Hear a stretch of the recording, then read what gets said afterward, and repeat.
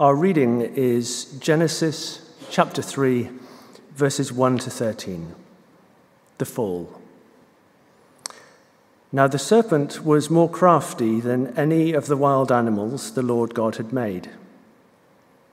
He said to the woman, "Did God really say, 'You must not eat from any tree in the garden'?" The woman said to the serpent, "We may eat fruit from the trees in the garden, but God did say, 'You must not eat fruit from the tree that is in the middle of the garden, and you must not touch it, or you will die.'"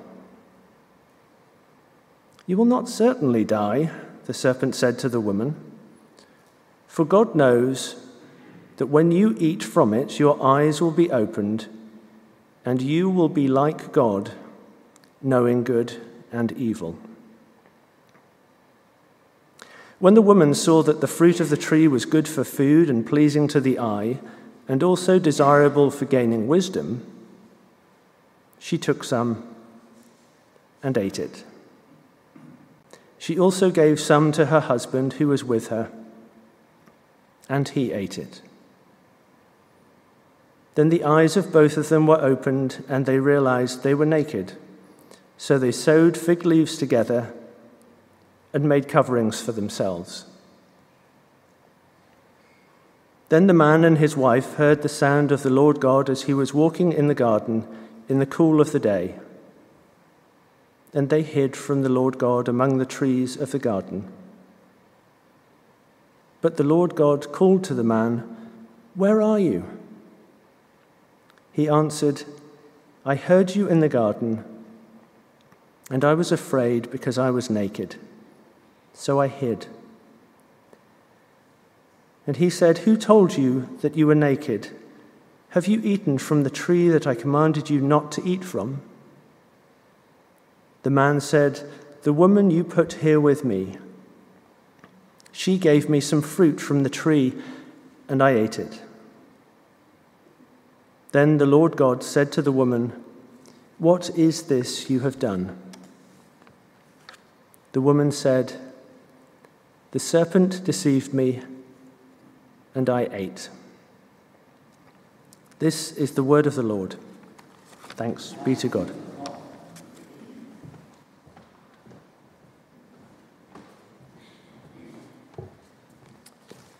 Thank you, Adam. Good morning, everyone. Let's pray. Let's just be still for a few moments. We want to hear what God might be saying to us this morning as we reflect on this theme of what it means to grow on our front lines. Lord, thank you that you are with us every second of the day. Help us, Lord, as we consider what it means to live for you, to make good choices, what it means to bear fruit in our lives. May you speak to us now, we pray, in Jesus' name. Amen. So we've got a bit of a recurring fruit theme, it seems, in this series. Last week, those of you who were here, we had Anita having a conversation with an apple, which was quite entertaining. This week, we have that story from Genesis chapter 3 and the fruit tree in the garden. It's a familiar passage, isn't it? It's one we reflect on often, where Adam and Eve make a choice which has pretty severe consequences.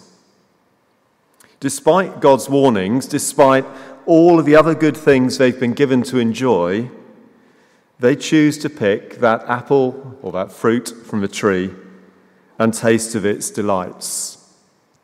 The one thing they've been told not to touch, they grabbed at. A choice they live to regret. A choice with consequences. Of all the choices made in Scripture, surely this is one of the most far-reaching ones. I think Jesus choosing to die on the cross for us, of course, is right up there too. We all make choices every day, and many of them have consequences. There's plenty of evidence of that in the political sphere this week. We'll be hearing in the next 24 hours who has chosen to stand for Conservative Party leader. MPs will then have a choice to make. Those choices will have consequences. Last week in our service, we, as well as hearing from Anita, we heard the story of Aisha, who really regretted choosing not to challenge her boss about his bad behaviour in the workplace. And then in contrast to that, we had the story of Abigail in Scripture, who did speak up and who challenged King David about his behaviour. We've just heard the story of Maria, who deliberately slowed down so that she could make connections with people on her front line at the school gate. There are spur-of-the-moment choices we make every day, and there are more considered choices.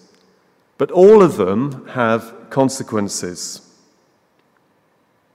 And God's heart for us is that we make good choices which lead to positive outcomes, choices that will result in fruitfulness. And we're going to be thinking about that this morning. We want to get really practical and get us thinking about what that might look like for each of us as we serve on our front lines day by day. And a bit of personal reflection will provide, hopefully, a way into that to get us thinking. So here's an image of some of my front lines, the places where God has called me to be, where I spend the majority of my time. I'm on the front line as I'm involved in church leadership here, of course. My choices have consequences.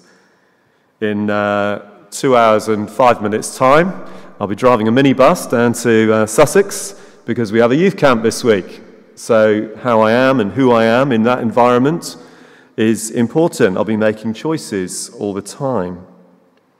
With my family, with my boys, with my mum, with my siblings, that is a front line. My leisure space is a front line. Time spent with friends, some who know Jesus, some who don't. When I'm playing sport. All of us have multiple front lines, and it's important also within this to acknowledge that decisions we make on one front line impact the others. So if I work silly hours for Hazelmere or for Christchurch, that impacts the amount of time I might spend with family, for instance, time spent with friends. And I don't claim for one moment that I get the balance right on these things. I think for all of us, it's a juggling act with the different areas of our lives and our different responsibilities, different commitments, different interests. In different stages of life, we might make different decisions as to how we use our time. It's very different, isn't it, when we've got young children than when they've left home. It's different again in retirement. It's different again if we're single.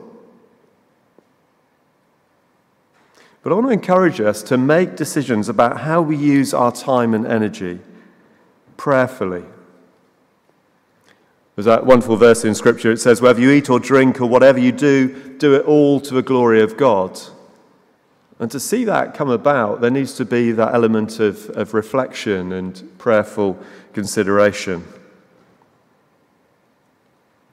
And as we seek to do everything to the glory of God, we have choices as to how we use our time.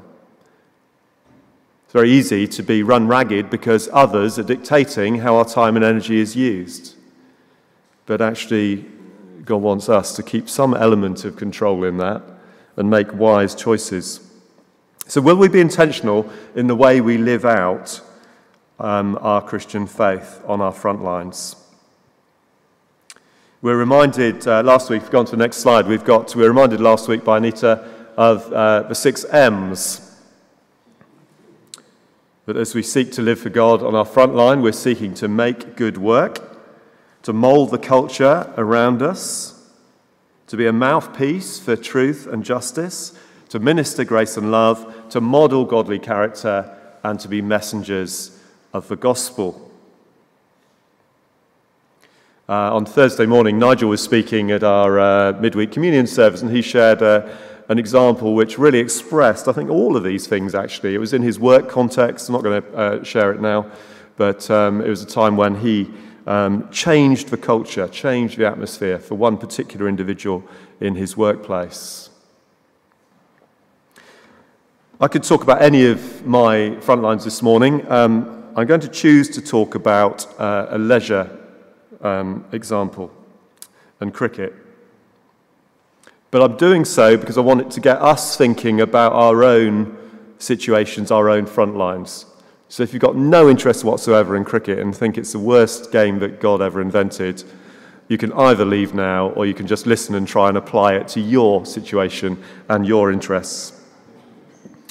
So about 3 years ago, I'm getting old, as you know, so we all are. Have you noticed that?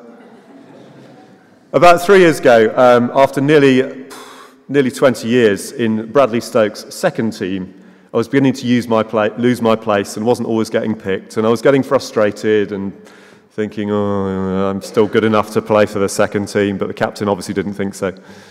And it was getting towards the end of the season, and I was still battling to keep my place or to get it back. And the third team captain announced that he was standing down, so there was going to be a vacancy there. So I then had a decision to make. Did I want to keep battling for my place in the second team, or did I want to put myself forward to captain the third team? So a lower level, several divisions lower, but with an opportunity to lead that team. And I reflected on that, I prayed that through and felt, yes, it was a time I could take that on. Less family responsibility, a bit more space to be able to do so. And I got voted in as third team captain with two aims. One was to win games of cricket, because I quite liked us to win games of cricket, to get us promoted. But the other one, which actually was more important to me, and still is to actually mould the culture, to ensure that we've got a positive culture within that team. And being captain, you can influence that. As some of you know, in amateur sport, all sorts of things can happen. It can be quite loud-mouthed. It can, in some clubs, there can be quite a sort of drunken culture. It can be a bit dog-eat-dog. People can be really critical of one another and undermining one another. Sometimes there's a pushing of boundaries of fair play. All sorts of different things going on. And as I took on the captaincy of this particular team, I wanted us to be known for the positive way in which we play our matches. I wanted it to be a place where people would look out for one another and support one another. And if someone dropped a catch or did something stupid, they wouldn't have everyone else on their back, but they would be supported and encouraged. I wanted it to be a place where our young players coming through would feel valued and be given opportunity and really enjoy playing. So over the last couple of years, I've been praying for that and seeking to live that out and work that through. So expressing my own behaviour, my own expectations of us as a team. How do I behave before, during and after the game? What is the culture that I express within our sort of team talks at the beginning or as we're playing? Am I prepared to take a walk with a player around the boundary during the middle of the game when I'm not so involved and chat to them about cricket but about life, ask them how things are at school or how their family's doing? In all those things, there is an opportunity to live out those 6 M's, especially perhaps to mould the culture, to minister grace and love, to model godly character. But I think all of them come into play. So earlier this season, sadly, one of the young lads, his dad died very suddenly. And the way in which we as a team were able to provide support for him and the family. And many of the players came to the dad's funeral. Some lovely comments from parents towards the end of the season as to how some of the young players had really grown and how much they'd enjoyed their cricket. Now, I don't claim to have got it all right. If anyone from the team is listening, they will probably remember the time when we did have a particularly bad day and we were cast iron certainties to win, and then we completely threw it away and lost 7 wickets for a space of 8 runs, and at the end of the game I just slammed my pen down on the scorebook and it smashed into several pieces. But I do know that there's been something intentional on my part, and I do believe there has been something positive about the culture of that team. I don't take all the credit for that, but I do know that my choices have brought a degree of influence and borne a degree of fruit. Now, in some ways, it's been easier this season because we've won most of our games. It's probably be a bit more challenging next year if we're struggling a bit more. But that would still be my heart, that we have a culture that is positive and that ultimately bears fruit. Perhaps next year we can deepen those relationships within the team. Perhaps there might be opportunities for me to be bolder in sharing my faith. Who knows what God will bring. So that's just an example of one of what I consider to be my front lines. As I said, we've all got different front lines. And we want to ground this in reality. And so you'll see somewhere near you, or perhaps on your seat, you've got a little A5 sheet which has two sides to it. One says activity, the other says examine prayer. So you want the side that says activity. If you haven't got one immediately close to you, there's enough around for everybody. So do feel free to reach over for one in a minute and grab it as well. Some of you may have pens with you. Other pens are being brought around too. And I just want us for the next between 5 and 10 minutes just to consider our own lives, the choices we make and the fruit we bear on one of our front lines. It may be in the work environment. It may be in a particular group we're involved in socially. It may be within the community. It may be within the church sphere.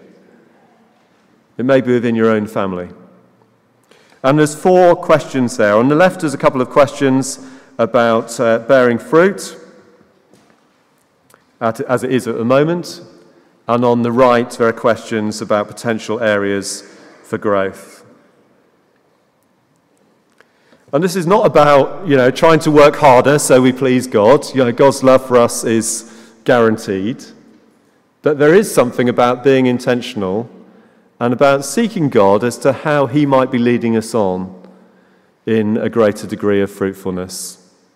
So just for a few minutes, if it's easier, if you prefer just to talk to your neighbour about it, feel free to do so. Otherwise, scribble some notes. In 5 or 10 minutes, probably won't be able to complete this fully, but it's something we can also take away afterwards and reflect further on. You've got a reminder of the 6 M's just at the bottom as well, and they'll stay on the screen. They'll stay on the screen too. So just for a few minutes, think about what it means to be intentional about living out faith on your front line.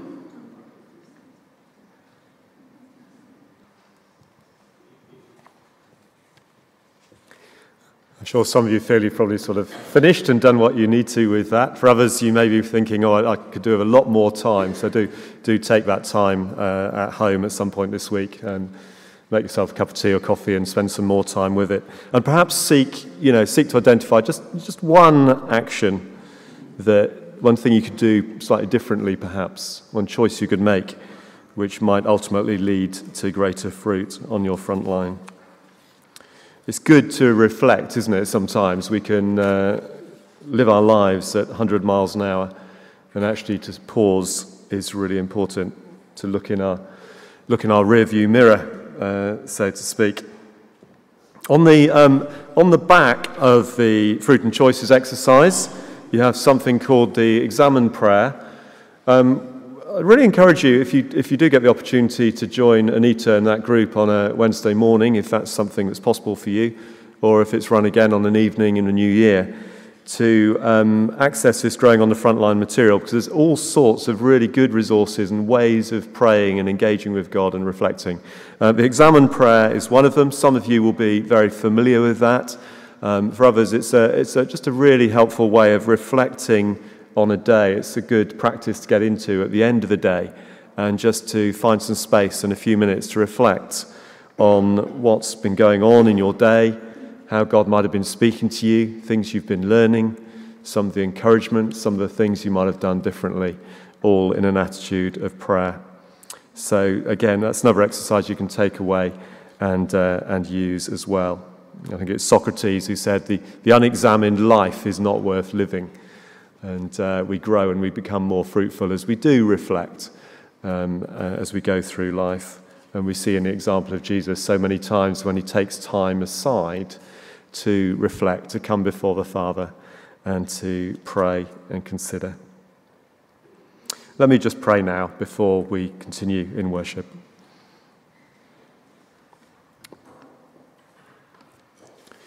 Lord, thank you for these few minutes to just pause and reflect and think about our own front lines. Lord, we're all different. We each face different challenges. Each have different levels, perhaps, of influence and responsibility. But thank you, Lord, that whoever we are and wherever we are, you want to use us. And you call us to be fruitful. So help us, we pray, as we reflect on what we've just been doing, as we consider how you might be leading us forward. May we do so in your strength, under the power of your Holy Spirit. In Jesus' name, amen. Amen.